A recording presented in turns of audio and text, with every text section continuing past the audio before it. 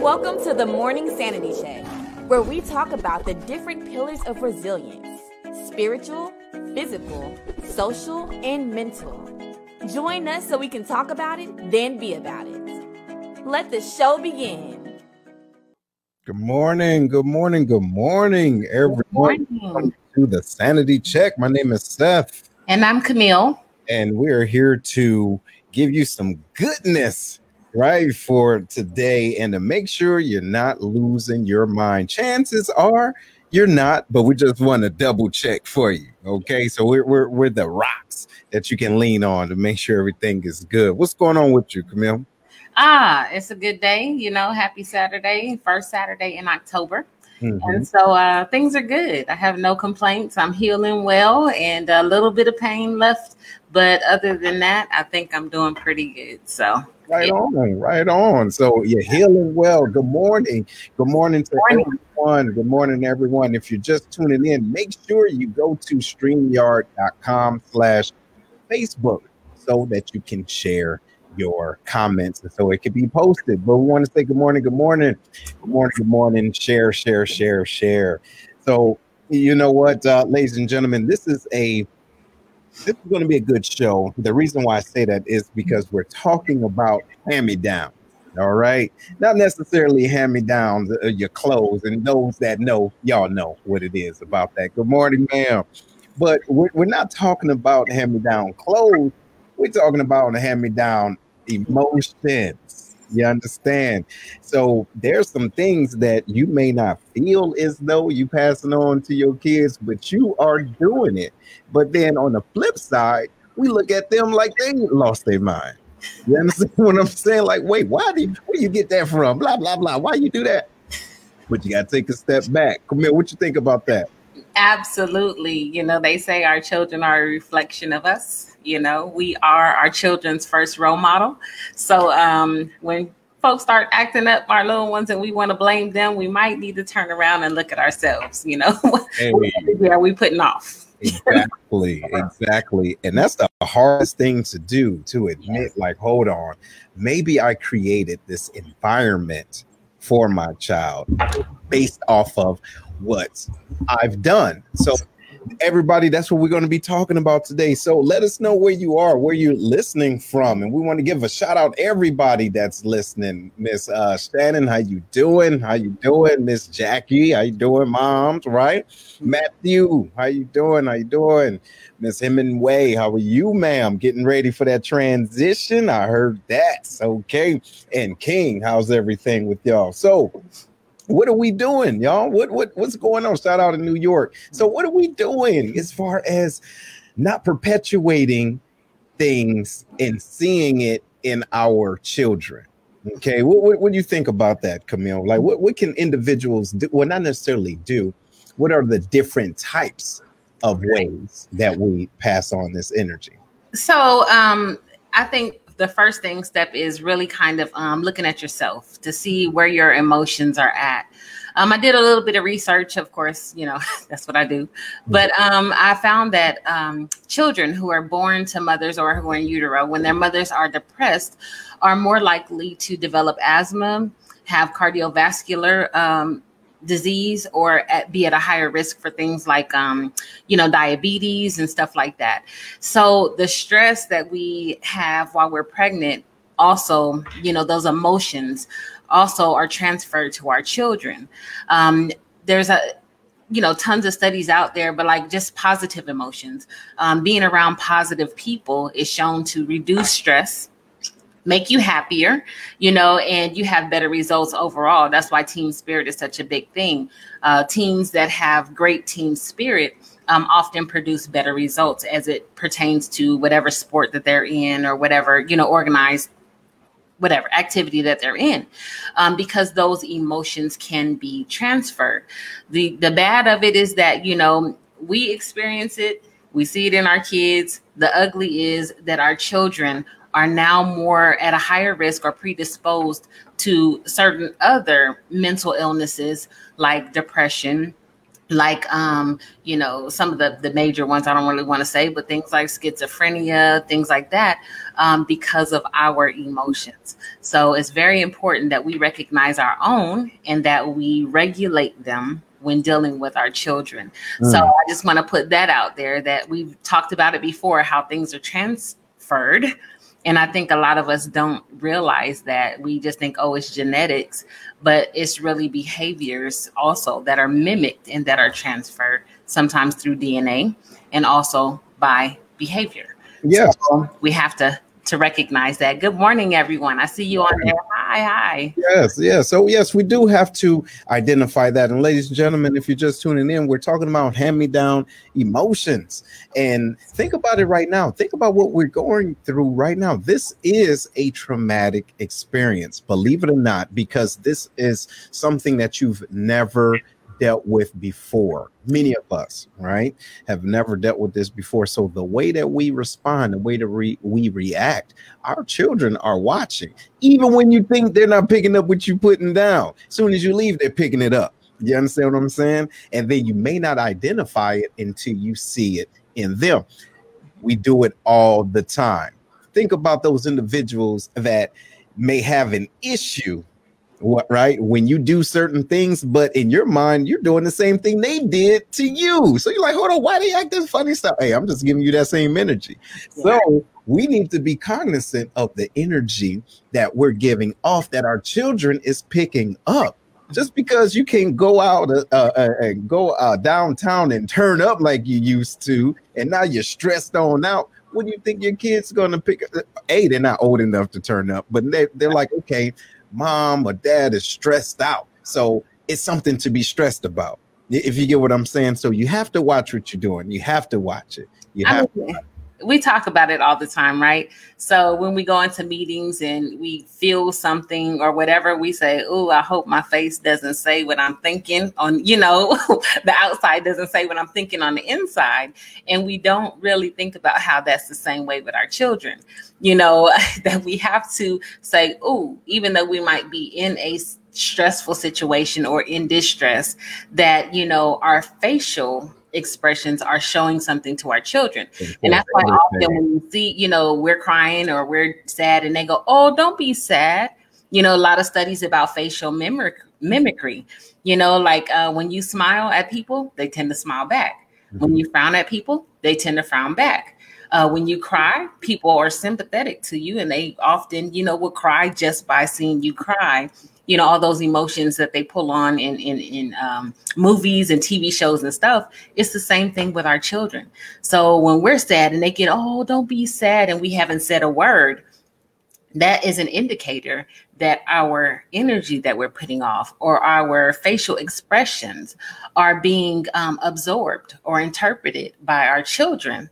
And they're feeling the same thing, even though they have not gone through whatever it is that caused us to feel the pain. Absolutely. So you have to be very, very cognizant of that.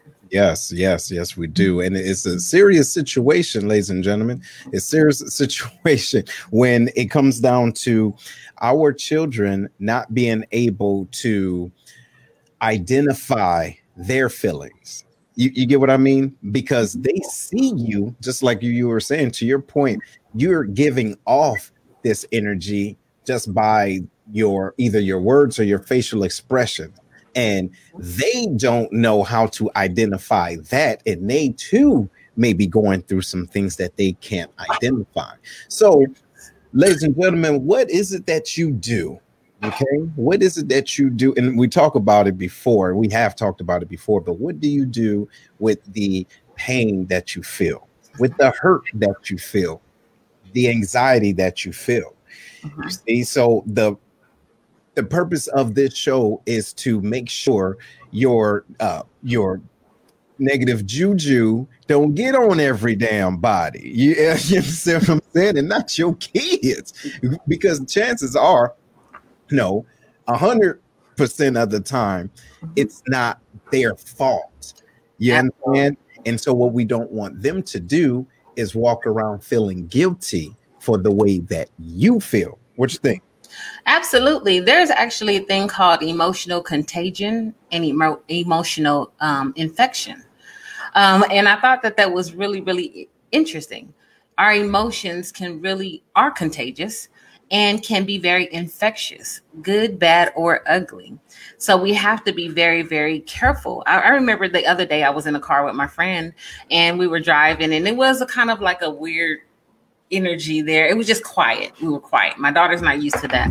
And so she gets in the car and she's like, I don't know what's going on with this energy in here, like, but it's messing up my juju, And I'm like, what? She was like, this is a weird silence and it's like kind of messing up my juju, Mm-hmm. And so I had to say, okay. So I tried to kind of start talking. I was just in my phone and things like that.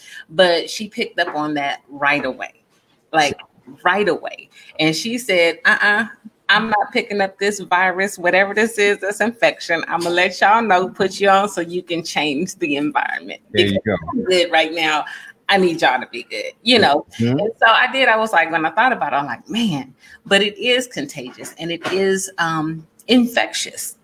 And so our children pick up on those small vibes that we just think we're just like, whatever, but they pick up on those small vibes. I'm thankful that I have a child who is very communicative, where she tells me like, hey, mama, you're not, very, very open. And I allow her to be, and I allow her to say that because I have to check myself as well. I need that other person to give me that point of view so that I can say, okay, what is going on in my own mind, so I can regulate my emotions, which affects everybody else around me.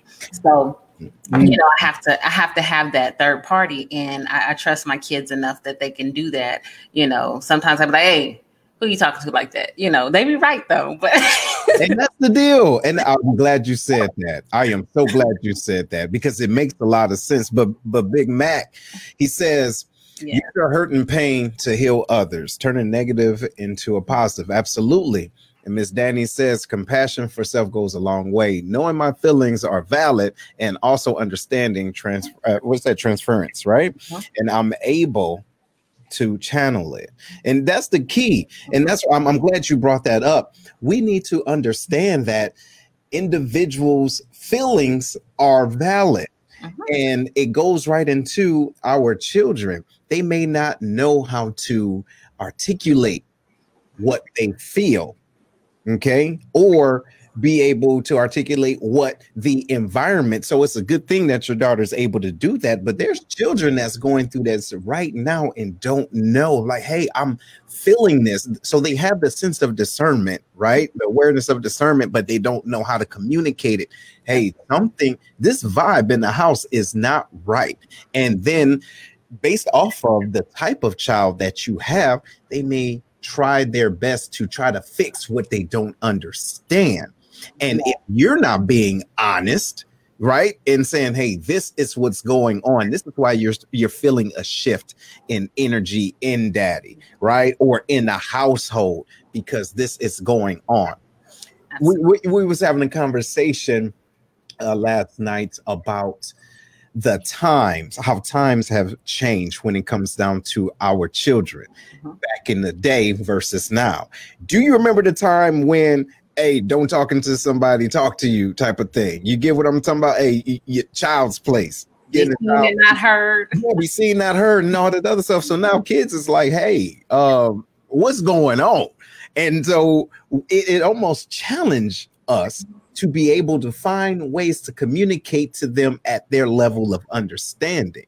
Right. Just because they don't understand the dialect does not mean they don't understand the feeling. So it's our responsibility to say, hey, this is what's going on and this is what you're feeling. Yeah. But we have to be cognizant of our own feelings first. Absolutely. I know my mother growing up, we went to a place, it was called Happy Child or whatever, it was some trauma and things going on in our life. And my mother had the wherewithal to say, okay, I need to get them some help or whatever. So we went to this thing and it was built on positivity and things like that. But what we learned there was that my mother, and she allowed us to do it because it was that kind of, kids go in there, the other room, and you sit at the kids' table, that type of thing. But we would be able to say, I don't accept that. So as a, if like my mom was yelling and she was doing whatever, I don't accept that. you know. And so my mom, it was almost like, why did I teach them that? And my little sister, I don't accept that. I don't accept that. Like, I'm not going to. But it put my mom on notice that her emotions or her behavior was unacceptable. Like, it didn't have to be like that. So I'm appreciative of my mom, and I'm probably the same way a little bit with my kids. I have more grace for that because my mom did recognize that and how important it was for the children to be able to say, hey, you know, that's a little bit too much for me. And I don't accept what you're doing right now. And then we, in turn, as adults, have to change the behavior, not to appease the kid. But when a kid is telling you, whoa, you know, maybe we do need to throttle back a little bit. That's the maybe we need to, yeah, you know, like we don't have to deal with them in such an aggressive manner, because they in turn turn aggressive, and then we're fighting and we're doing all these things, and these emotions are being transferred back and forth, and we wonder why nothing can de-escalate and we can't connect with our children. We have to throttle back and hear them for what they're saying. I'm glad you said that. So. Yes, you're absolutely right. First, ladies and gentlemen, if you're just tuning in, we're talking about hand-me-downs, right? Hand-me-downs of emotions, okay? And how crazy that can be. And just make sure that if you're just tuning in, and if this is your first time and you're watching this on StreamYard or Facebook or YouTube, share this. It's only going to take 2 seconds, and then we can tell, right? Because we can see how many people are. So go ahead and share it, and it's all good. But make sure you go to StreamYard.com/Facebook, okay? But we're talking about hand-me-down emotions and what type of conversations to have with your children. And Camille just spoke on what her mother said and allowed them to say, hey, I don't agree. I don't accept that. I don't accept that. Now, don't get me wrong. Coming from Diane's house, and that's my mom. If you come from Diane's house, look, you got one time to say what you don't accept. I'll tell you what else you ain't gonna accept. You ain't gonna accept this food. You ain't gonna accept this lights. You ain't going. You know what? You about to accept this ass. Hey, watch this. You gonna accept this ass whooping. You see, but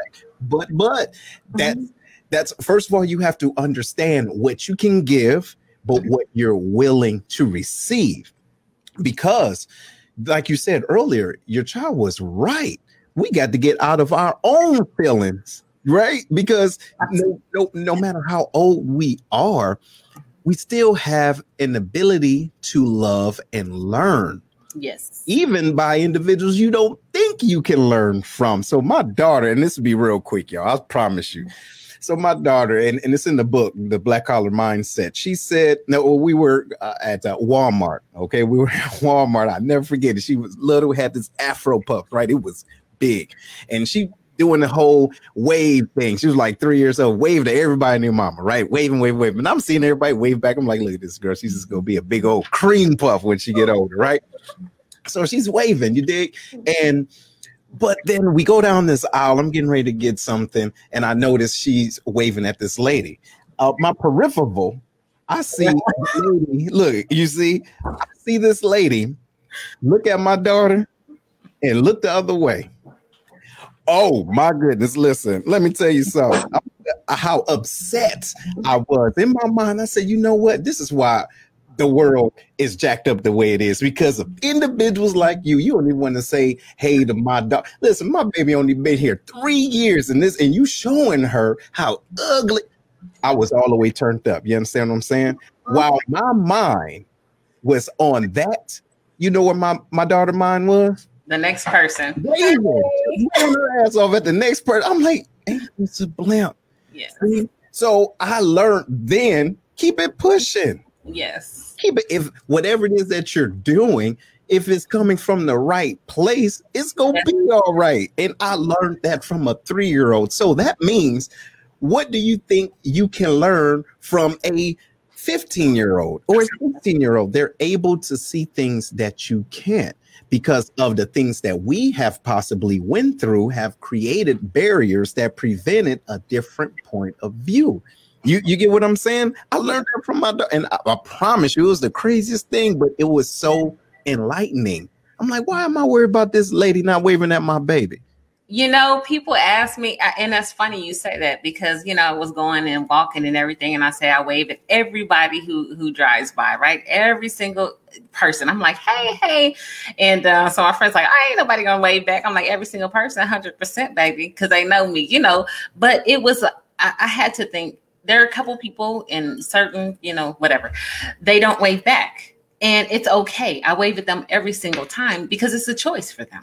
It's a choice for me too. And I don't have to accept it. I just keep on going, pushing to the next person. The next person always waves. So my friend had went on a run and she was like, oh, I waved at these people and they didn't even say anything back to me. And I'm like, okay, it was your choice to wave.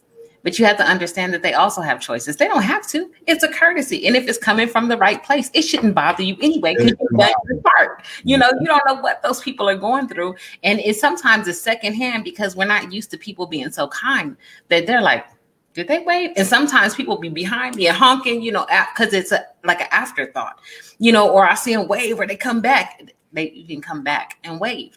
And I'm like, you know, it took nothing for me to be kind. It's their choice, but it doesn't take anything away from me if they keep pushing or if they, you know, do whatever.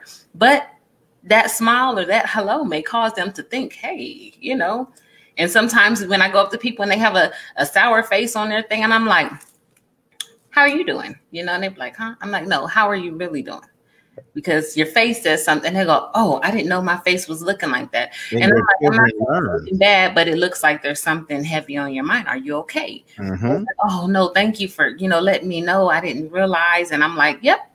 So sometimes we just have to take that extra step instead of getting mad at people. You know, we have to understand that we all go through things. And sometimes our thoughts reflect on our face and we can't see our face. So we don't see it. So be kind enough to say, hey, how's things going? Are you okay today? Is there anything I can help you with instead of jumping down people's throats? Right. We're going through a lot. Yeah, and especially now. And so even with that being said, our children are learning how to act based off of how we act. So you don't want to pass that on because watch this, ladies and gentlemen, I'm about to drop something on you. Oh, by the way, I want to say good morning to everyone. And Miss Fran, she says, hey, she says she still said good morning, right? And it caused them not to make me feel a bit oh, your neighbors. Okay, got you. So check this out. I want to make sure you guys understand what we're talking about. Hand me down. Okay, we're talking about hand-me-down emotions and the things that we do that we can pass on to our kids.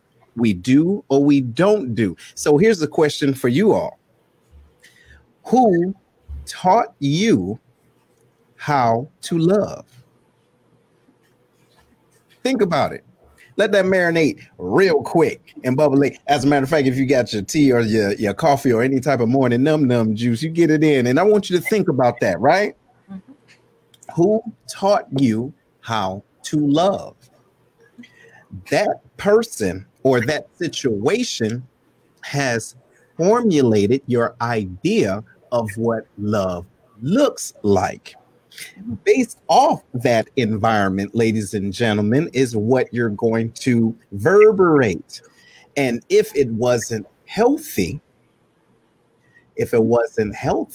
you will and can, if it's not checked, pass that same type of agreed upon and accepted behavior to your children because you're teaching them how to accept love because you accepted it that way. Whatever the model is, positive, negative, or indifferent.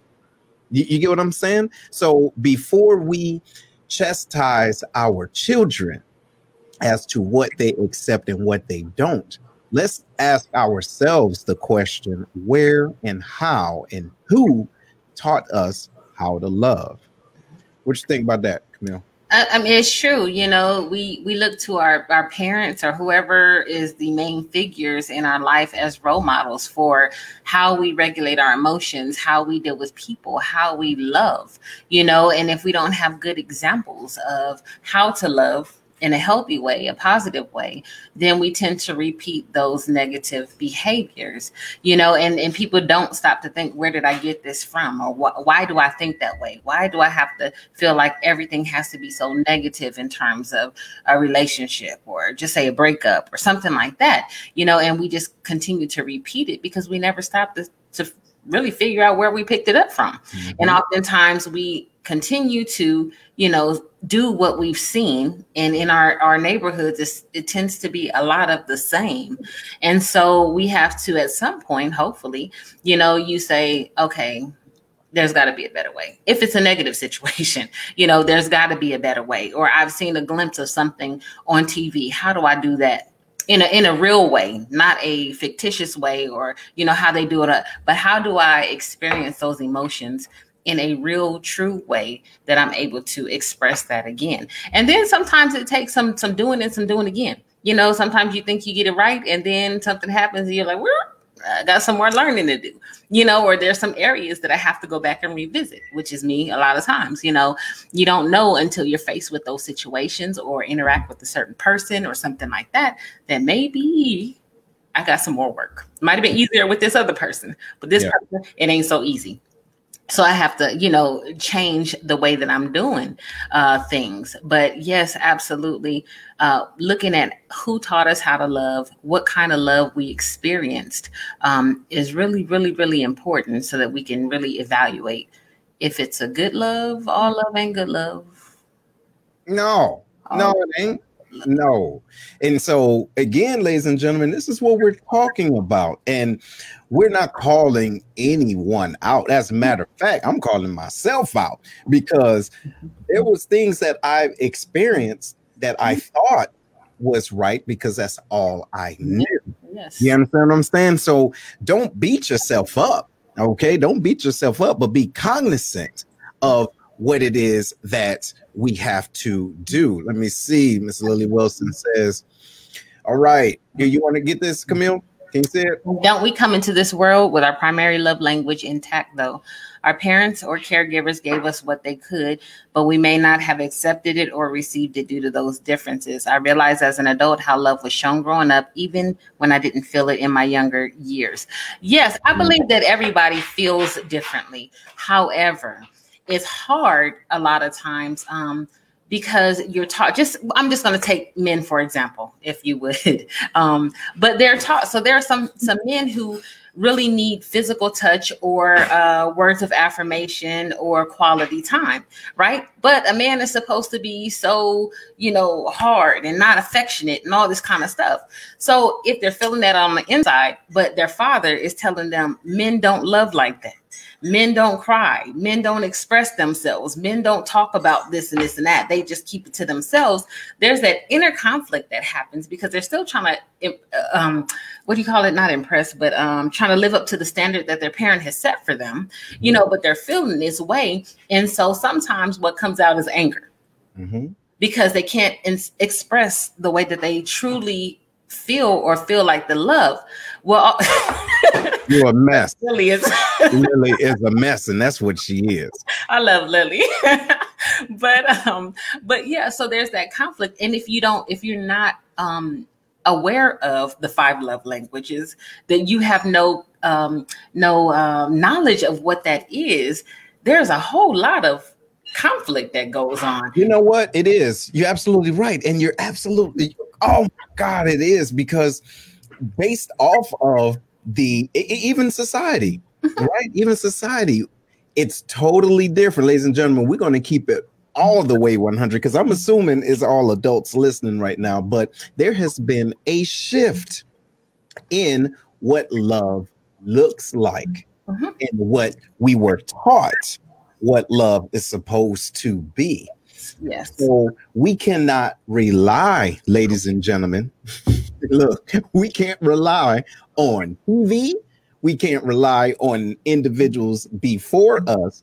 We have to understand what we need for our love tank, if that makes sense. Because the way that you love And the way you accept love may not be the way your environment or your circle say love is. So what does that mean? Does that mean that you're not going to be loved the right way because your environment says that's not what you supposed to do?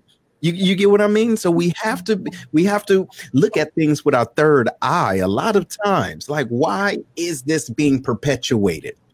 Or why can't I love this type of person, me being a man? Or why can't I express myself this way? Because going back to what we're talking about, hand-me-down emotions, if I don't know how to break through a mold that was created and forced me to be, and if I can't break that mold, I cannot honestly expect my son or daughter to break that mold, because in essence, I would be trying to push them. Watch this. I'll be trying to push them in the mold that I can't fit in. Mm-hmm. You get what I'm saying? So now both of us going crazy, you see? So that's we're talking about hand-me-down emotion. So how can I expect my son or daughter to deal with the things that I haven't even dealt with? And we're talking about not just love, mental health. Let's be real, right? Mental health, anxiety, different type of ailments or addictions. Right, the addiction spirits or genes can be passed down. But if I can't be honest with you and say, hey, baby, I got a problem. And this is my problem I'm dealing with, but this is how you can maneuver around that, even with eating, right? Why? Listen, diabetes can be hereditary. Don't get me wrong, but everybody and their mama don't have to have it. If you get what I'm saying, look, just because you got that gene of diabetes, that don't mean, oh, look at my baby, she only 2 months old. Well, you know she gonna have diabetes when she. Why you putting that? But you know, there's this thing I was reading too. It's called secondhand stress. And that's what we put on our kids. You know, the stresses that we felt, say, I'm just going to use it in this context, but from not being able to be who we are or love the way that we feel we should love because we're being forced into these boxes, all of that anxiety and fear and worry and doubt and all that we pass on to our children. And then we start saying, nope, you can't do this. Nope, you can't do that. Nope, you can't. And they're like, why? You know, and so we're putting our own fears and our own insecurities, our own failures, our own doubts and worries and all that on our children who have never even been through that and probably could break the mold if we allowed them to. If we healed, if we said, okay, you know, I know how I felt when my mom was trying to make me do this, or my dad was trying to make me do this, or my grandmother was forcing me to do this, and that's not who I am. And I wasted a lot of years and a lot of emotions, you know, going through some things because of this inner conflict. If we can stop and say, why am I doing this? Why am I continuing to perpetuate the same thing and forcing my kids into the same, you know, situations that I was forced in, instead of learning, like you said, going back, where did I get this from? Not just love, not who just taught me how to love, but how to deal with certain situations. And then recognizing, okay, maybe there's some healing needs to be done. And oh, by the way, my children are being affected by my emotions, secondhand stress, which causes them anxiety and depression and different, you know, puts them at a higher risk for different mental health disorders, eating disorders, even babies, infants who have, you know, whose moms experience depression and things like that, have a hard time adjusting in those first couple months and years of life, to where they have eating disorders.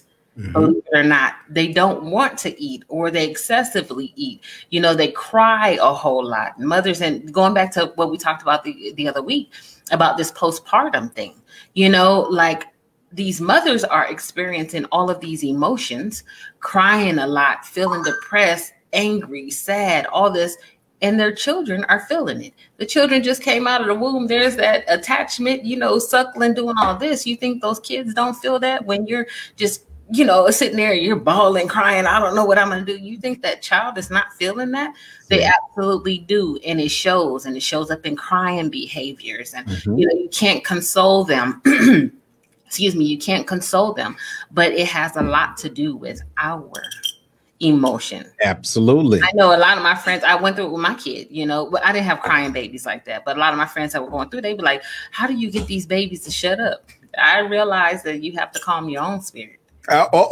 Kids respond to that. And there are certain things that they just know that they cannot do with me. And they don't do it because I don't allow it. And I don't get all frustrated about it.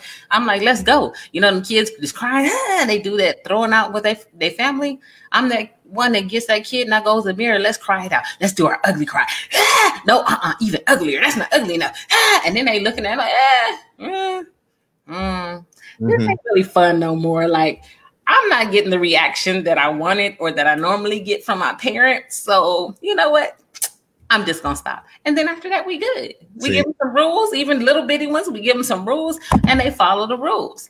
And so we have a good time. I'm like, but how do you get kids to do that? I'm like, because I just don't accept anything else. And then I don't get all mad about it. I just redirect them and come on, we're going to do something different. Like, there we go. So you have to make sure that, again, even with those babies, if your babies are experiencing, and let me just say this real quick.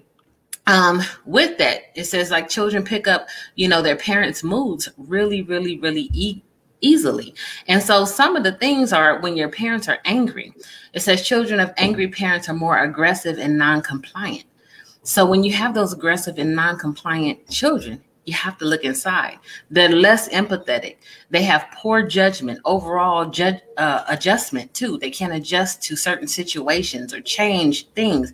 They have a strong relationship between parental anger and delinquency, and it can still continue to impact the adult child.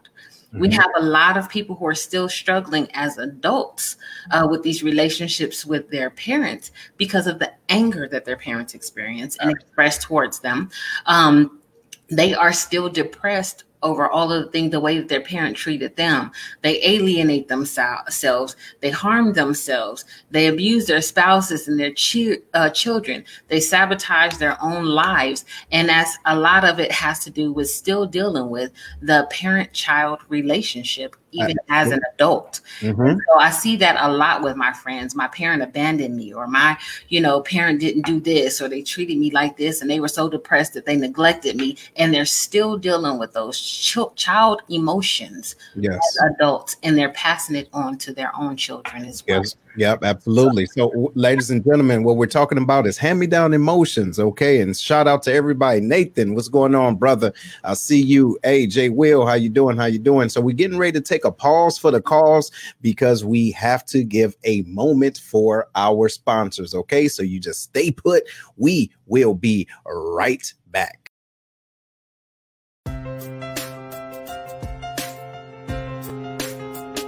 If you're looking to buy or sell anywhere across the 50 states, contact Jamila Seals. Jamila is a realtor with Keller Williams Marquis who exudes credibility, commitment, and determination while serving the Metro East and Scott Air Force Base, Illinois areas. Her warm and friendly approach, combined with unparalleled communication skills and enthusiasm for helping others, allows her to connect and provide clients with the best possible service and experience. There are 3 things she does with and for her clients. First, negotiate deals for you. This means she'll treat your money like it's her money. Second, guide you through a simplified process, which means she'll provide sound advice to ensure you make an informed decision in identifying or choosing the right house for you. And last but not least, creative marketing. She'll provide a cutting-edge marketing plan that's tailor-made for you. Bottom line, she's going to get the job done properly and not let you down. So if you're searching for your new dream home, give Jamila a call today at area code 618-202-8751. Again, that's 618-202-8751.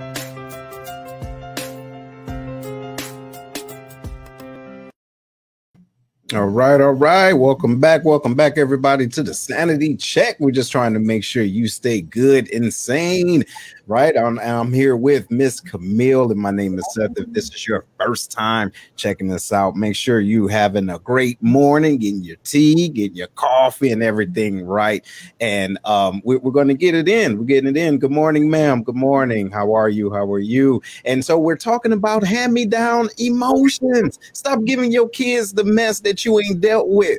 You understand what I'm saying? Because they see it. They can, hey, listen, they can smell it. Okay, they can straight up smell it. I'm like, hold on, wait, mom ain't right, right? Or something ain't right in this house. Who is this? Who is that man over there? Right? Because look what's going on. This is not the type of love that I'm used to. And so we have to be cognizant of that. So let's go back to these comments because I want to make sure that we get them in there. All right. It's Dan D, right? Thank y'all. Just made connection and honored something. And what is something in me that I haven't even conceptualized? But when the words were spoken by Camille, oh, that's what's up. All right, babies and caregivers.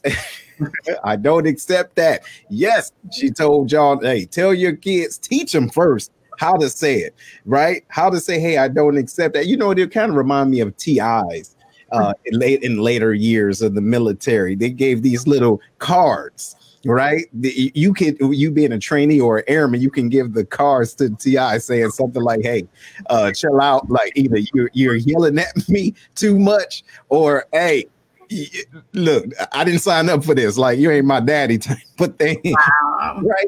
It happened. I don't know if they're still doing it. You got to make sure you're ready for that response, though. That's like, what I'm saying. You got to. That's what I mean. So going back to my mother, if I told my mom, hey, mama, I don't accept that.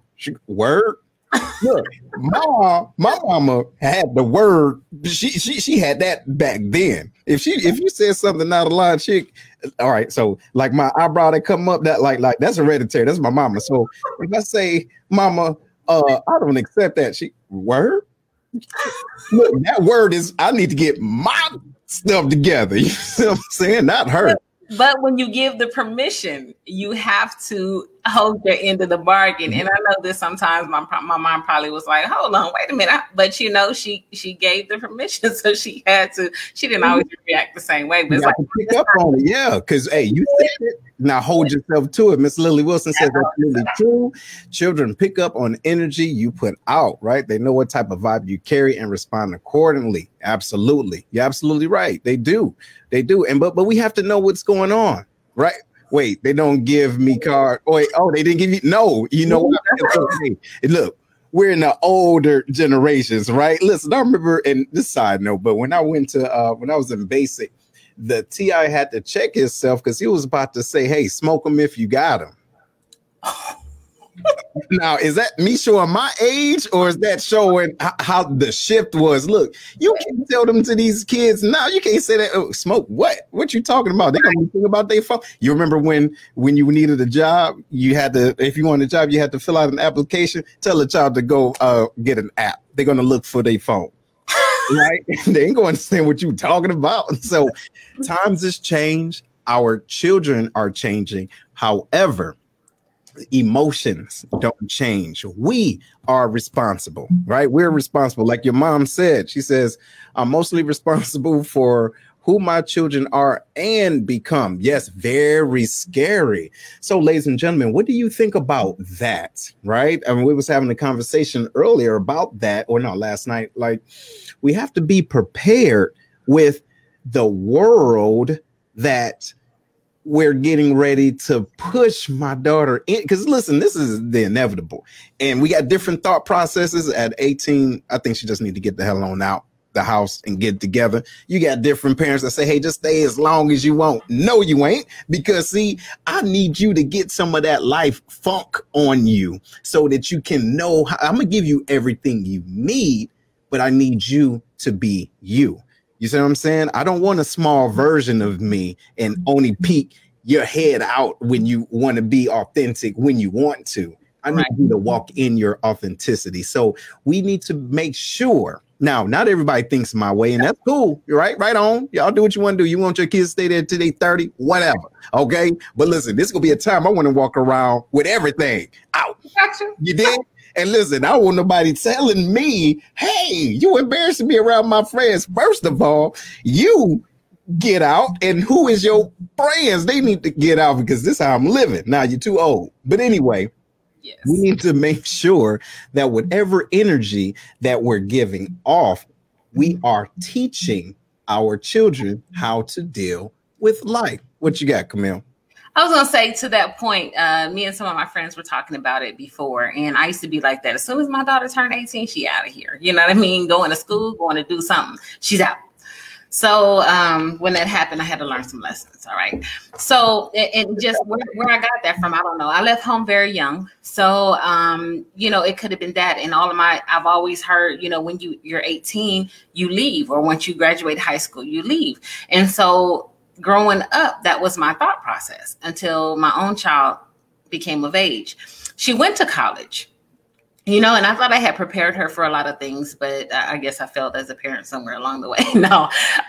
But when I put her out there, she was very scared, and I wanted her to gain that independence. I wasn't a real scary kid, not like that. I was adventurous or whatever. But I wanted her to gain that independence and things like that. But to be honest, I don't know that she was ready.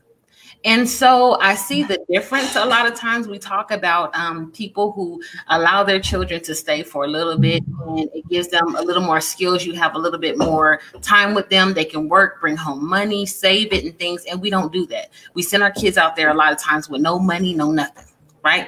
And so she ended up coming back. She quit college after the third year and came back, something I said I would not do. You get out there, you whatever. Then I was like, nope, you can come back for a short time, couple months. You better come back with a job. And, that's it. And so she came back and ended up staying for almost 2 years. How long that couple of months? Or what was that? It ended up being almost 2 years. But she was working. She was saving. She was doing something. And literally one day she was like, Mom, I'm moving. And I'm like, moving where? She was like, I got a new job. I'm tired of this job. People calling me all kind of things, whatever. And I said, you got money? She was like, yeah, I've been saving. I said, oh, that's why you ain't been giving me none, But she was saving for that. She found a roommate. She got an apartment a couple hours away, and she hadn't been back home. She don't ask me for nothing. So she was doing well, and I was still teaching her. I had to come back and teach her how to budget. This is real life budgeting, not just this little stuff. And so I think that we throw them out there. 18, we're still developing mentally. We don't have a real good sense of what it's like to adult, because we've been under our parents. When you're in school, we don't require you to pay rent or do things like that, but you can still do that and let them have a taste of life, because once you throw them out there, the street's going to eat them up. The world is going to eat them up. My daughter had to go to a job every day where she was called all kind of names that she never even, and she's such a sweet kid. And she was like, I'm tired of them calling me this. I don't want to deal with her. I want the white person, every single day. And finally she was like, so we come home and have conversations about that, but I had to give her that additional love and time that I didn't necessarily have, so to speak, not because of my mom, but I left. And, I had to kind of groom her in a different way, more as an adult.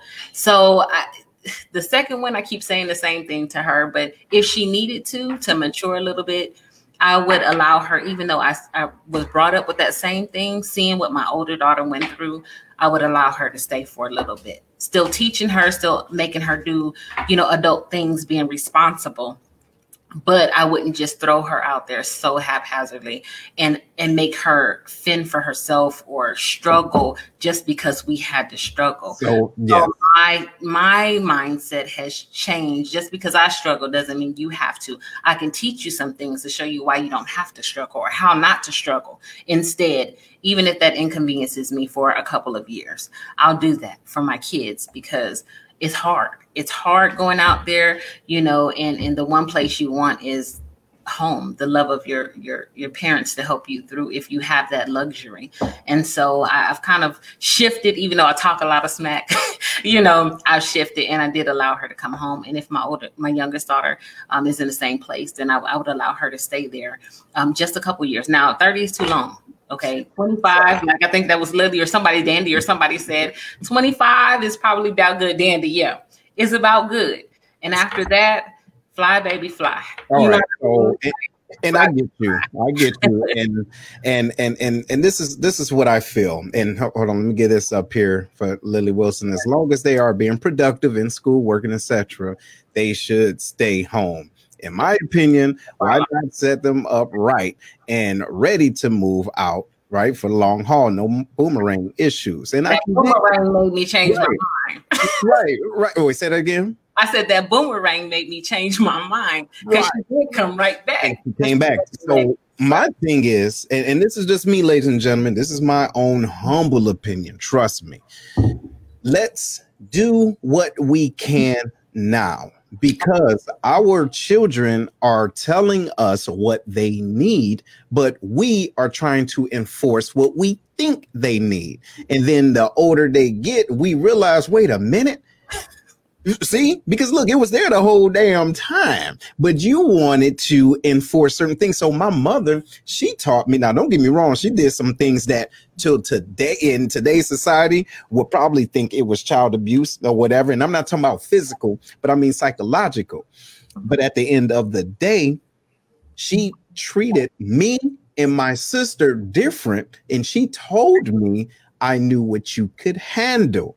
You see, and I did not know that. And so my sister, she catered a little bit more to my sister in different ways because of what my sister maybe didn't have in her thought process. So it's our responsibilities, figuratively speaking, and using moving out as an analogy.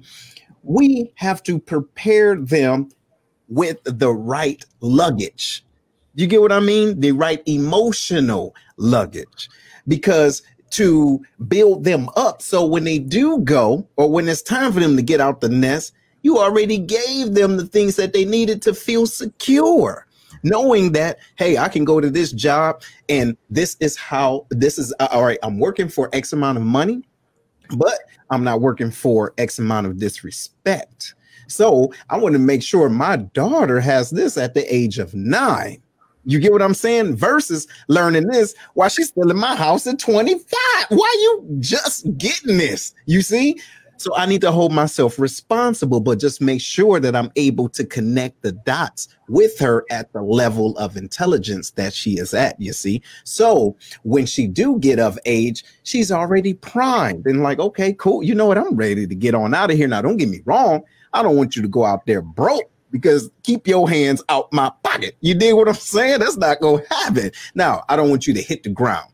Obviously, my daughter, my son, I don't want them to hit the ground and then ask me. But I do want them to fall if they have to. Not hit the ground, but I want you to fall. I want you to feel it. Because what we can do, going back to what we're talking about, hand-me-down emotions, because we were caught in our lives, or someone let us hit the ground and we stayed there for a certain amount of time, we enable that, or we prevent our children from experiencing that. However, even though they are from us, they are different. So we have to celebrate their individuality early on and say, okay, you know what, my daughter, she's a little cream puff right now, so I need to cater to that cream puffness, but give her some toughness so that she knows how to use it, and so it doesn't come off the wrong way or wait until she's 30 years old and she say, hey, people don't like me, Dad, what I'm supposed to do? What? Listen, you see what I'm saying? That's all I'm saying. So, ladies and gentlemen, my mom thought I was cream puff too. You know, she says it all the time. You know, never thought that I would actually make it this far in the military. 25 years. Who said that? 25 years. My mother. Your mama didn't think you was gonna make it. Why? She a crybaby. She can't stand nobody yelling or anything of it. But my mom didn't realize, you know, there was something. I didn't like her yelling at me. I didn't like the things that was going on. And all my tears weren't out of some was frustration, some was anger, some was, you know, sadness, there was a lot of things, but those are just that's how I express, you know. So I have to even tell my folks, don't get it twisted. Just because I'm crying don't mean I'm weak. I'll show you. So it's two different things. But, my mom would say that, but I had what it took. My mom was the type that she would drop us off at the bus stop and be like, you catch these 3 buses. I'm giving you the exact amount of change. I'll meet you when you get there. Why can't you just take me? I'm teaching you some life skills.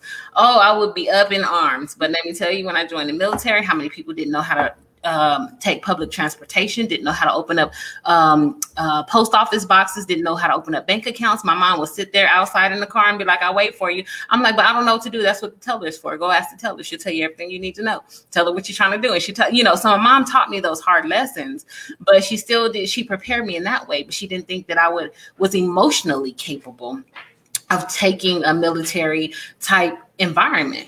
And that wasn't the case, because I laughed at those TIs that try to do all that. I'm like, and they called me Smiley. I'm going to slap the Kool-Aid grin off your face. And I'm thinking to myself, y'all ain't got nothing on Jackie Dozier. Y'all have nothing on my mother. So this is like cupcakes to me, But she did give me those skills to prepare me. But my mom has also always been there. All the things that I've gone through, I can always go back to my mother, and I can go cry, and I can lay on her lap, and I can, call her good, bad, and ugly. And my mom responds because she understands, like she says, who they were and who are they becoming. You know what I mean? Because her parental duties have stopped, but her mothering continues until she's not here, I'm not here, And so and my mom is always teachable, and she still teaches. And so I do that for my kids. They can come back and tell me everything, all the things that I've gone through. I'm recognizing those emotional things, and yes, cleanses tears. That's what I'm saying. I got to cleanse this anger so I don't, hurt nobody. But I can always go back. And so I'm learning to regulate my own emotions, to deal with the things that happen to me growing up that affect my behavior now, and try not to perpetuate that on my kids, and allow them to be who they are while still giving them skills, still teaching them. I don't get everything right all the time, but I try to let them be individuals. They are not like me. And that's the key. A lot like me, but not totally not. And that's what individuals need to understand. You get what I mean? So, ladies and gentlemen, we're talking about hand-me-down emotions, and how if you're not honest with yourself first, if you're not honest with yourself, you can be creating an environment for your children to either walk in or deal in that's not conducive to who they are. And we would subconsciously put them or force them to understand, hey, this is just the way life is. No, this is my perception of what life is. Because keep in mind, there are things, and like I asked earlier, who taught you how to love, or who taught you how to hate, or who taught you that the way you love should be the way you receive love, but in essence, you're actually hating. You get what I'm saying? And so we have to take responsibility for the way that we express our emotions. And so we talked about what we're passing on, or what we could be passing on to our children. We talked about the difficulties in identifying feelings. We have to do that first and be able to communicate that to our children. Then in essence, our children can sometimes pick up on those negative vibes, like you were alluding to earlier with your daughter saying, hey, y'all might want to fix this because I feel it. And listen, chances are we feel it too. We just don't say nothing because we used to it. You see what I'm saying? Let's not force our children to get used to a habit that we have accepted. One more time for those in the back. Don't force your children to accept a feeling or emotions based off of what we've accepted. You get what I'm saying? Don't do that. That's not right. You come to terms with what you didn't deal with in the 80s. You understand what I'm saying? Look, you come to how you gonna try to tell somebody they need mental help and you crazy as a Betsy bug? You feel me? How you say, look, my baby just don't get it. Fool, you don't get it. You didn't get it then. And guess what? Chances are your mama daddy didn't give it to you the right way. Yes. Come on now, let's be real. Because there are certain things that we may subconsciously be repeating from an individual that may have had just a third grade level of education. And the reason why I say that is because it's not far and few in between. So we need to understand the type of information that we're receiving. Where was the intent? What was the intent? And the time frame. Like we alluded to earlier, times have changed. Our children, listen, when these kids can program and create their own apps before even in middle school, yes. Right? And we didn't get introduced to computers until, if not high school, into the military. Like, what's this, a mouse? No, it ain't. It's just a rolling thing. This a mouse. I'm going to Mickey Mouse. No, this is boom. Now these kids coming out with iPads. My mom is over there laughing. She's here with me. She's like, am I lying? You know I ain't lying. So if technology, watch this. If technology is changing, the way our emotional intelligence connecting with our children need to change, because if not, they're going to pick it up from somebody or something else that you don't agree with, and that could be harmful to them. What you think about that? Absolutely. That's absolutely true. And that's why we have to be very mindful of, like the word you use, mindful of how our words impact our children. Yes. Very mindful about how our actions impact our children. I'm gonna say this. There's an instance, and I say it with children of mothers or fathers who have a disdain for the other parent, that you perpetuate that on your kids. So how words change.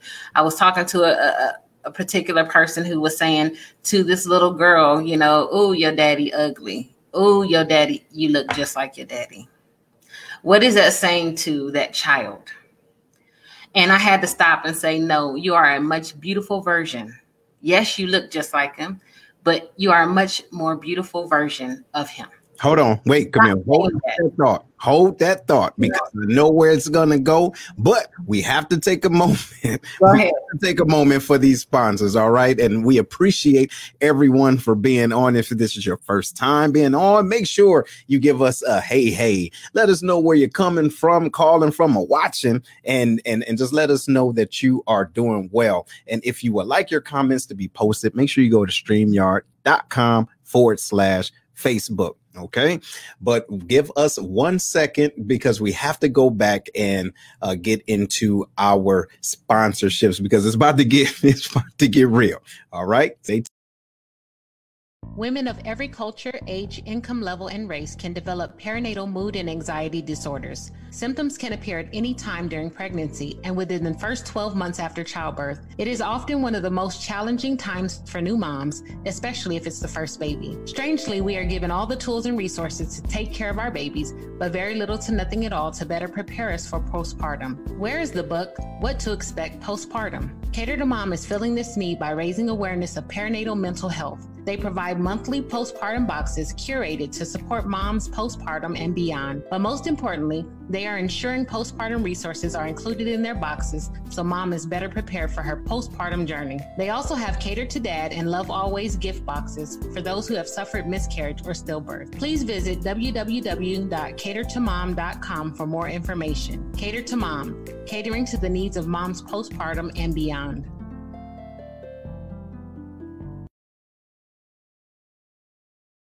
So welcome back, everyone. This is the Sanity Check, and my name is Seth. And I'm Camille. And we're making sure everything is good. And we're talking about hand-me-down emotions. And we're getting ready to dive into something real good, real sweet, real deep, but real quick. Okay. So take a moment. Hopefully you can give us #DigIt if you understand where we're getting ready to go. And if it resonates with you, and take some time, give us some likes, some shares, and share it and comment, whatever the case is, because it's important. You may not need this, but I'm sure you know somebody that could use it. Right on. So go ahead, Camille. Now, what were you alluding to before we went to the break?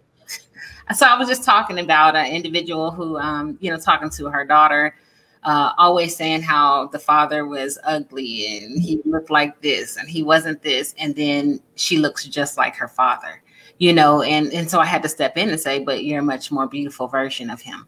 And I had to say, stop saying that, you know, because our words matter. That child, I can imagine that she hears, I look like my dad. My dad is ugly. My dad is not this. My dad is X, Y, and Z. And she's internalizing that. And when we say things like that, it affects children's self-esteem. It affects their behavior. It affects their relationship with the parent, because now they are viewing, even if the parent hadn't done anything to them or the situation was jacked up, they are now viewing the parent in a negative light, and it gets in the way of the relationship, you know, future potential of that child and that parent for no other reason than you still in your feelings and you hurt. But you're saying that, verbalizing and vocalizing that, and it's directed toward the child who now this secondhand stress, these secondhand emotions is internalizing that. We call it emotional contagion or emotional infection.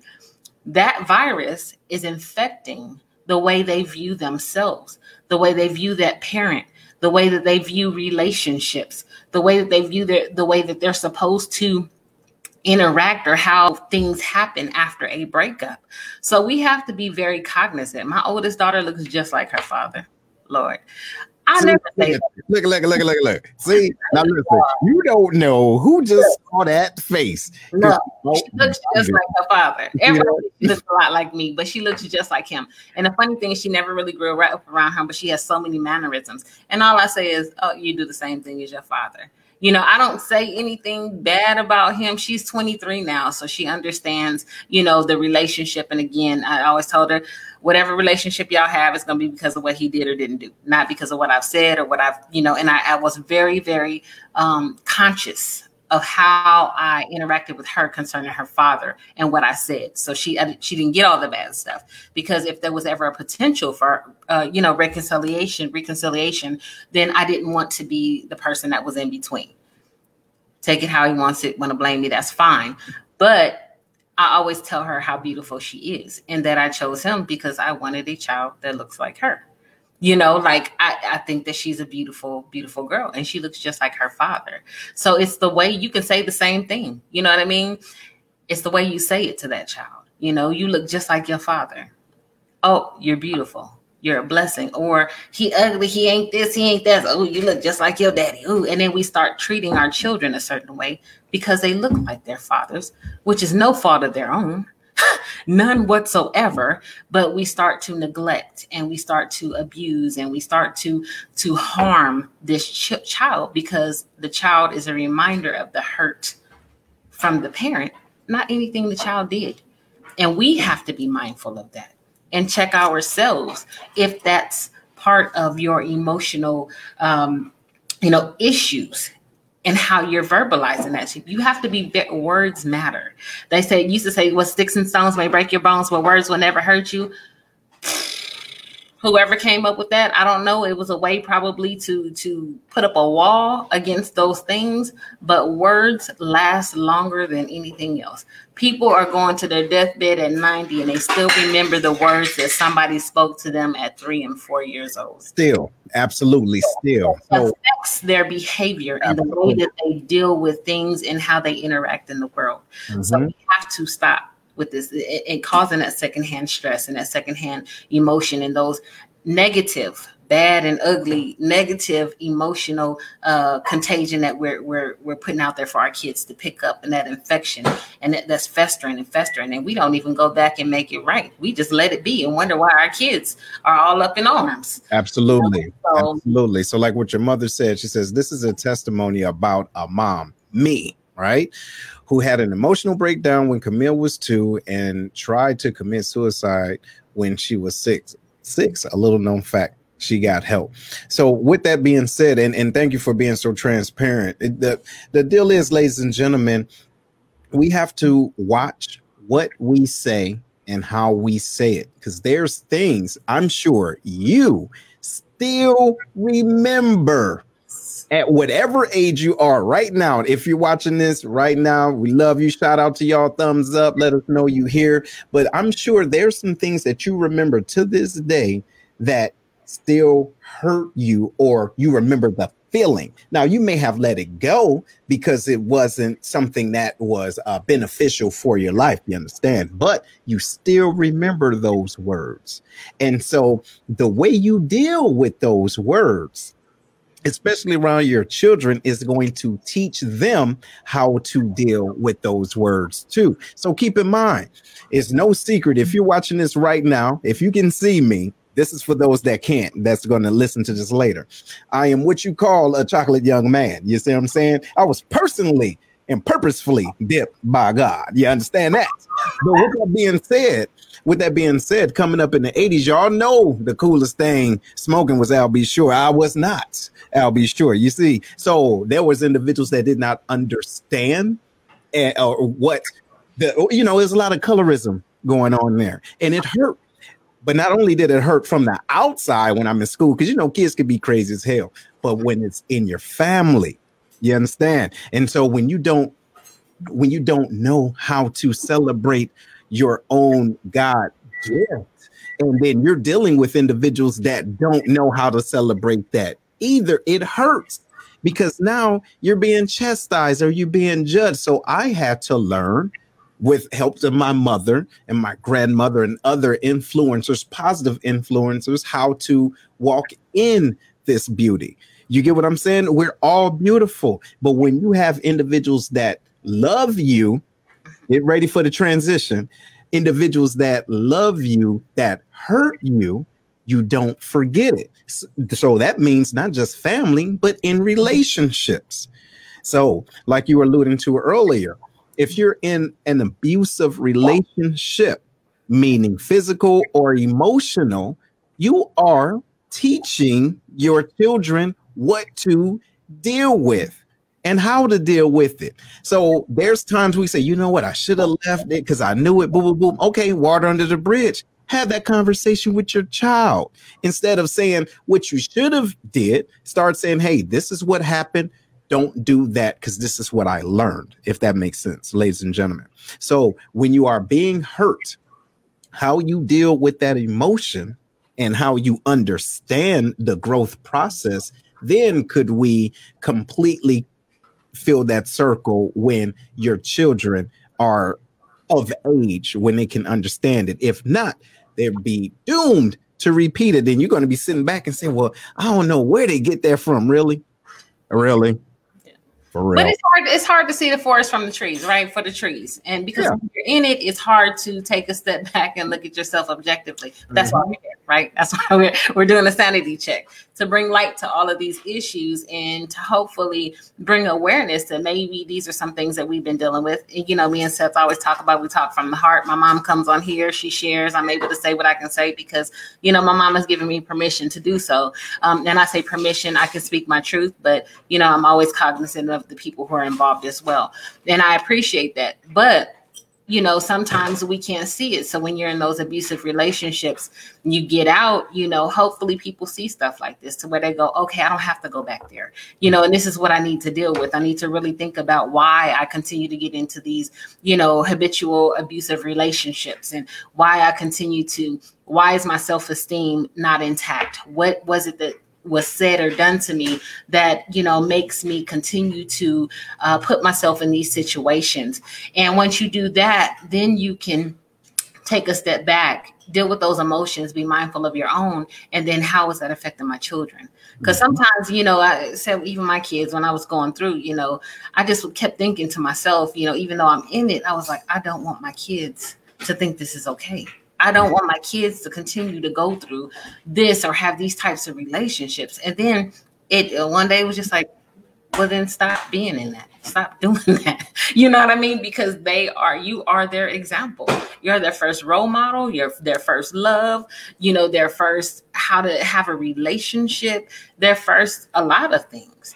And so when you don't do the right things in front of your kids, that, do as I say, not as I do, that doesn't work. Those behaviors, that energy is what really shapes and changes the way that they think about those things and the way that they behave and the way that they interact in the world. And so we have to, even if they, other people are doing something out there, when they're at home, we have to at least try to do right by them by dealing with our own mess, which is why, I went through counseling for a long time. Then I have to go preventatively or whatever, because there's a lot of trauma in my life. I don't shy away from that. And I encourage people to do that. So then, I have to continue. Like I said, things come up later on and you're like, oh, didn't even know about that. I got to deal with that, or something with my kid. I got to deal with that. And so I encourage people to continue to do that, because it's a continual process. Right. It's a continual process, but you can show your kids also that people can change. Yes. Just because you were like that all the time doesn't mean you have to be there. My mom's prime example. So, Okay. So we got this next comment. What do you think about that? Thank you for your transparency. And my mother did not do this. And not until I became an adult with adult friends who have children did I ever see anything like it. Our relationship isn't the greatest, but in 2020, I've been intentional about rebuilding it. And so listening to a podcast, I heard this. I think it was The Lion's Den. I'm a new fan. Shout out to Seth. I had to pause and call my mom and tell her that she was a dope chick and why. And thanking her for not doing that, as I'm able to be open. I think there's a little bit, as I'm able to be open now. Mm-hmm. Absolutely. Absolutely. And it's a great feeling when you can be open and transparent, and talk about those things with your parent, no matter what role they played in there. It's a freeing feeling to be able to heal in a lot of those areas and then help others to do the same. Yeah. Because think about that. Do you know how I felt when my mother told me when she was arrested? My mama got arrested, y'all. Listen, shout out to my mom. God bless her soul, but she got arrested in high school for selling weed. I'm like, what? No, you wasn't. Shut up. She was like, no, I was. I'm like, no, what? But the thing is that not celebrating that crazy type of actions, right? But she was able to show humility, like, yo, I was a teenager too. So much though, I was thugged out. Wait a minute, my mama, listen, my church going, Bible thumping, throwing, right, shouting and hooting, hollering, mama used to get it.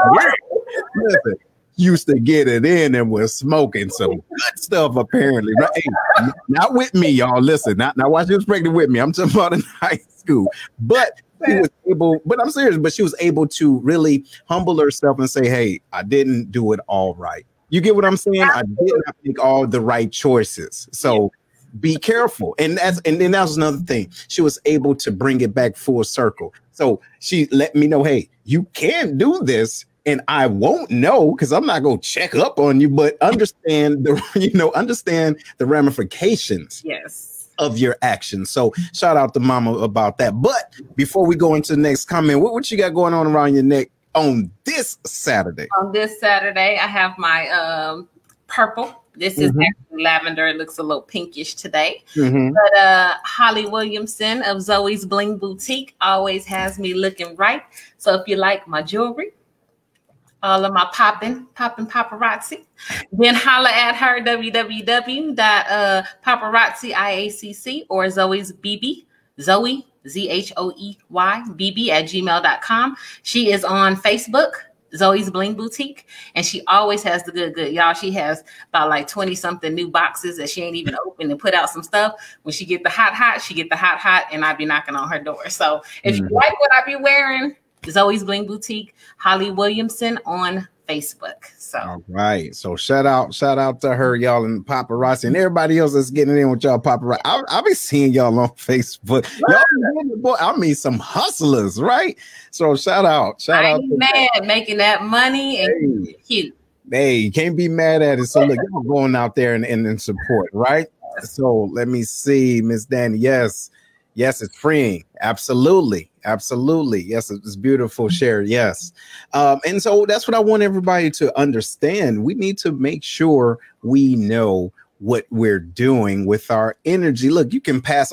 And while we're talking about hand-me-downs, it's part of the subject, but not really. But we're going to make it this way anyway. How about you don't hand me down debt? Okay. Now, what I mean by that is look and see, hey, what you got in your bank account and what you don't have. either bank account or life insurance, right on? Because what you don't want to do is pass on all the stressors that were stressing you out. Now you're giving it to your youngin. And listen, it wasn't their fault, but now you just gave them that. They should not inherit your debt and more of your stress. Bad enough they picking up whatever it is that you dropped into their head. Now they got to pick up what the negativeness in their bank account because of you. So shout out to those that are thinking ahead of the game. And God bless my mother. That's my staple. You understand? I did not know that she had this foresight. So when she passed, I'm like, okay, cool. What do me and my sister have to do? What do we need to do for this? She had already took care of it. You see what I'm saying? Before. So even though the sickness came, she died from cancer, right? Stage 4, I forget what type of cancer, but anyway, it was very aggressive. However, prior to that, her mind was already on, I don't want to give my children that type of headache. So think about that today, ladies and gentlemen. Think about it. This is the sanity check. This is why we're here. We love you. This is all love. Listen, this is family. Family's supposed to keep it 100. Look, you're not on here to hear everything that you want to hear and want to make you feel good. We're trying to get you right. You see what I'm saying? That's what the check part come in. Do you got life insurance? Do you? Because it's the inevitably, you're gonna die. Okay. Outside of SGLI. Say what? Oh, say that again. Outside of SGLI. Outside of SGLI, ladies and gentlemen. So that's for my Air Force or military members that can dig what that is. Get your life together. And even if you look, you've already lived yours and you're living yours, but prepare and pass on. Okay, what you need for your children. What you think about that? Absolutely. I was about to say, even if our kids do have something left in their emotional banks, sometimes if we have so much emotional debt, we can still leave them bankrupt. And we don't want to do that. So literally speaking, what you're talking about, me and my mom had this conversation a couple years back when my mother-in-law had passed away. And it was about getting your affairs in order. So my mother has been very intentional about making sure that she has all of her passwords. She has all of her insurance policies, that she's designated people, because she was like, I remember, things that happen in death.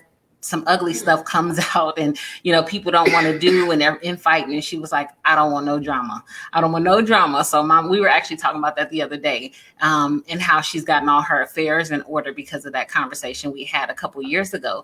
And I said the same thing. I'm not leaving my kids with no debt. I'm not leaving them. It's enough that they have to lose me. I don't want them to create or lose each other, or, over some money or who's burying who or whatever. So I'm making my intentions very clear. My life insurance outside of SGLI cannot express that, there's BGLI and things like that, but I've had life insurance outside of that for a long time, just to supplement and to make sure that my kids are going to be okay. And not just that they can cover my burial for me, because I started early, but that they'll be able to have something to pass on or to continue their lives or whatever, and still be able to pull from Mom a little bit, because I love them enough to do that. Look what your mama says. She says, my kids will not collect offerings at my funeral. That's what I'm talking about. And no GoFundMes. Listen, it's cool to put it on Facebook that, hey, somebody passed. Just want to let y'all know, but don't send me a link. You get what I'm saying? Like, hey, we kind of struggling. I don't want to be, now don't get me wrong, not everybody's set up that way, and we understand that, and we're very sensitive to that. However, if you're in the position to think and work for the future, let's do that. And because we're talking about passing things on, hand-me-downs, you don't want to hand me down any type of unnecessary stress. And so like you alluded to earlier, it's bad enough that you are out of your children's lives, right? So now they have to go through life without you. And again, when my mother passed, every day forward was a new day without her. Now I have to deal with not just that, but then all this extra stress of the world. The world is already crazy. So now it's going to be crazy without my mama. Hey, only had one. Only got one. You dig? So you want to help alleviate some of that anxiety. You get what I'm saying? Some of that anxiety, because that may be one emotional turmoil. Now we got to turn around and go to work and deal with another one. You see what I'm saying? Oh, and by the way, when we go home, we cut on TV. Now that's another one. Yes. Come on now. Yes. So we have to, good, like you said, good, bad, and ugly emotions handed down or behaviors handed down. We can do the right thing. We can do the wrong thing. We can do some really, really, really traumatic things that really change and shape the way our children are. And so, even if it happened to us, doesn't mean we have to traumatize our kids. We can take a step back and say, okay, this doesn't feel good to me. I don't want my kids to feel this way either. And so we take those steps to heal ourselves so that we can begin to show our children that healing is possible, one, that there was an issue, one, that healing is possible, two, and that they too don't have to be subjected to the same things, and that they can change the trajectory of their life, even if they are grown. Some people are like, my parents will never change that. I'm like, they might. You can still teach old dogs new tricks. You just got to find out what motivates them to do so. Some people never get it, and we understand that as well. But there's always that hope. But for us, we can do better by our generation, the next generations, or the kids that we have in our lineage. We can do better, and it's teaching them those skills and how to take care of people after death, even after death, how to save or how to budget or how to do those things, so that stress, we're not that stressful. Finances is stressful. We know how to live poor because we live poor all the time. But why do we have to? We don't understand the amount of stress that we're under living poor. And yes, living poor and thinking poor. Oh my gosh. Yes. We're so used to doing it that it's just the way. But then when somebody says something or shows you something and you start living in a different way and you're like, oh my God, that was just heavy. It was heavy. I didn't have nothing, but it was so heavy. You know what I mean? And then you start getting stuff and you're like, oh, well, let me teach my kids this. Oh, let me put this away. Oh, and things just lighter because when an emergency comes, then you have something. When your kids are in trouble, you have something. You don't have to go and pull out a loan. You don't have to do any of those things. You're like, I can help my kids out, or I can help my family out, or I could do this without putting myself in debt. You know what I mean? So it's like the stress of just the financial situation or having to live day to day. Me and my sisters were talking about the other day, my brothers and my sister, real quick, how we used to have to live to survive and the things that we did. And thinking back on it, I'm like, oh my God, when you're in it, you just do. But then when you get out of it, it was like, oh my gosh, my kids would not have made it. Doing the things that we did, my kids would not have made it. But they don't have that additional stress of trying to survive on a day-to-day basis. All of us were able to get out, thankfully, with our lives. But, it's not the same for everybody. But just teaching them those things so that we can stop that secondhand stress and putting them through the same things that we've gone through and them feeling the emotions that we've gone through that really kind of tears your life up in your relationships and things like that. So you're absolutely right. And I'm glad that you touched on that just briefly. Just because we went through some things, it does not mean, put it like this. Just because you went through something and you got the lesson does not mean you need to put your kids through it so they get the lesson. No. Hey, watch this. Not everybody can learn kinetically, if that makes sense, right? Don't put them in that crazy situation. Like, for example, if you retire from the military, right? Shout out to those that have, and I know we're there, right? Just because we retired from the military and we saw the benefits of it, I'll be damned if I'm going to put my 9-year-old through boot camp in the house. Right. You know what I'm saying? Because, hey, it ain't necessary. However, I need to understand not just what those values were, but how I can show her those and give her those values at that level, right? Because no lie, my mother was kind of the same way. I got it. As far as, when I was in the military or prior to the military, hey, what's going on? When I was in the prior to the military, my mother she was on me like and then I was in karate school. So I was getting it both ways. So when I was in basic training, I'm like, no, wait, no, this is military basic training. And I remember calling my mother when we had the opportunity to. I was like, Mom, is this it? Like, for real, like, is this it? So I'm very blessed to have had that.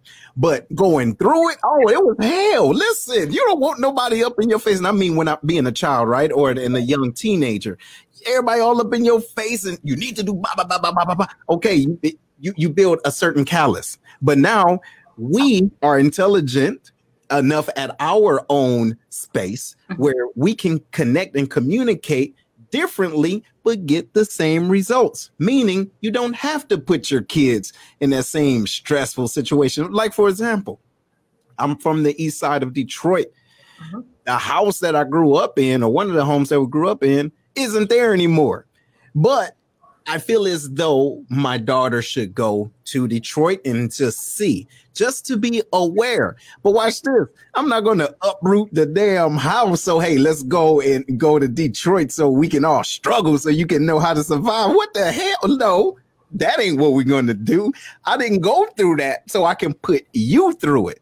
That's what we're talking about, ladies and gentlemen. Hand-me-downs, the things that you go through or have went through, especially things that you've come through.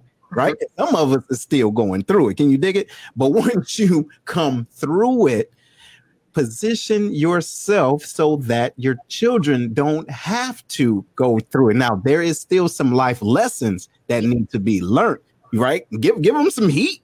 You get what I'm saying? But you ain't got to burn their ass up just so they can feel it. You don't have to do it. I was about to say, Seth, let me say this too. And just because we went through it doesn't mean our children would. Some of us are just here by the grace of God. And putting our kid in that same situation will kill them, literally, or break them, literally. Here on today, ladies and gentlemen, listen, it was a few 11 times I wasn't supposed to be here. So, yeah, my daughter, my son, they would lose every last brain cell trying to move out of the things that I was just, that's grace, you see. Right. And so just because we went through it doesn't mean that our kids are built for it, nor should they go through it. I did the same thing, took my daughter down. I'm from San Diego, and we took her through LA. My ex is from there, whatever, through Skid Row and the whole nine, showed her where I grew up. They said, Mom, what them things in a window? What do you mean? What are you talking about? What's some things in a window? I'm like, no, not the bars, the air conditioner units. She had never seen the air conditioner unit in the thing, and she was like, that's a unit. And so I had to explain to her. And it was the funniest thing. Me and my ex-husband were like falling out laughing. We was like, well, I guess we done good. You know what I mean? But and I'm not saying that's a bad thing because there's some nice houses with them. But they don't have to go through the same thing because they're not built for it. Yeah. Some of them, and it will literally kill or break them. And we don't want to do that just to say, I went through it, you can go through it too. No, because they are different. Their DNA is different. Right. Emotional capacity is different, and we don't want to harm our children any more than we have to. There are some lessons. They need to learn some good lessons, but we don't have to do it the way that it was done to them. No, we don't have to. We don't have to. And I remember, and this will just be real quick because we're getting behind on the time, but I remember my cousin and explaining to him when we went to my great grandmother's house how to use a rotary phone. Ladies, you know how crazy that was? Just think about it. And then he was calling long distance because he had a calling card and he messed up a number. What did he have to do, y'all? Had to start and people for a cell phone. Like, okay, no, there's the phone right there. Wait a minute, what's this? He looking for buttons. Yeah. And then now it ain't no more buttons. Now you don't even have to touch the phone. You can say, hey, call mama. Yes. Boom. So hey, listen, if everything around you is changing, technology is changing, time is changing, it might be the way that you're communicating different things to your children may have to change. Okay. So, but ladies and gentlemen, we want to thank you though for being on today. But you got a last point, Camille? I just want to say that it's very, very important for us to be mindful of the way we interact with our children. There's so many benefits for breaking legacies and cycles of anger and outbursts and things like that. When you become calmer interacting with your children, they are better able to promote emotional and relational health. They have better chances of interacting with people without all of that anger. They're less afraid. They don't have the worry, the stress, all of that emotion that keeps them kind of in mental bondage. They're less likely to do damage when they're angry, if they're not angry. They communicate better. the emotional attachment between parent and child is so much deeper and enhanced. So just being mindful of how our emotions, what we're going through at the time, affect our children, and then allowing them to give us that feedback to say, hey, you know, your face is all toe up today, or you yelling a little bit more. It'll help us to, again, check ourselves, regulate our emotions so that our children are not victims of that secondhand stress or that emotional contagion, the negative emotional contagion or infection that really does damage, not just in the childhood in their behaviors, but all the way through life, and that they won't repeat those cycles again and again. So that's all I have for y'all, for a couple of nuggets. But if you need to get some help, some counseling, it's available. Please do so. It's no shame in getting help. It helps everybody all the way around, you and everybody who is connected to you. When you're healthier, people around you, your environments are healthier. Absolutely. Absolutely. And ladies and gentlemen, we want to thank you. Thank you for joining us for this Saturday Sanity Check. Hopefully you receive something, some good energy, and it's all in love. Please understand this is all in love and lighthearted too, but some real talk. You understand? So make sure you tune in next Saturday, 9 o'clock Central, 10 o'clock Eastern. Right. And we will be here, same place, same time. All right. Don't forget to share. Don't forget to share. Yeah, don't forget to share. And we will see you all soon. All right. Take care.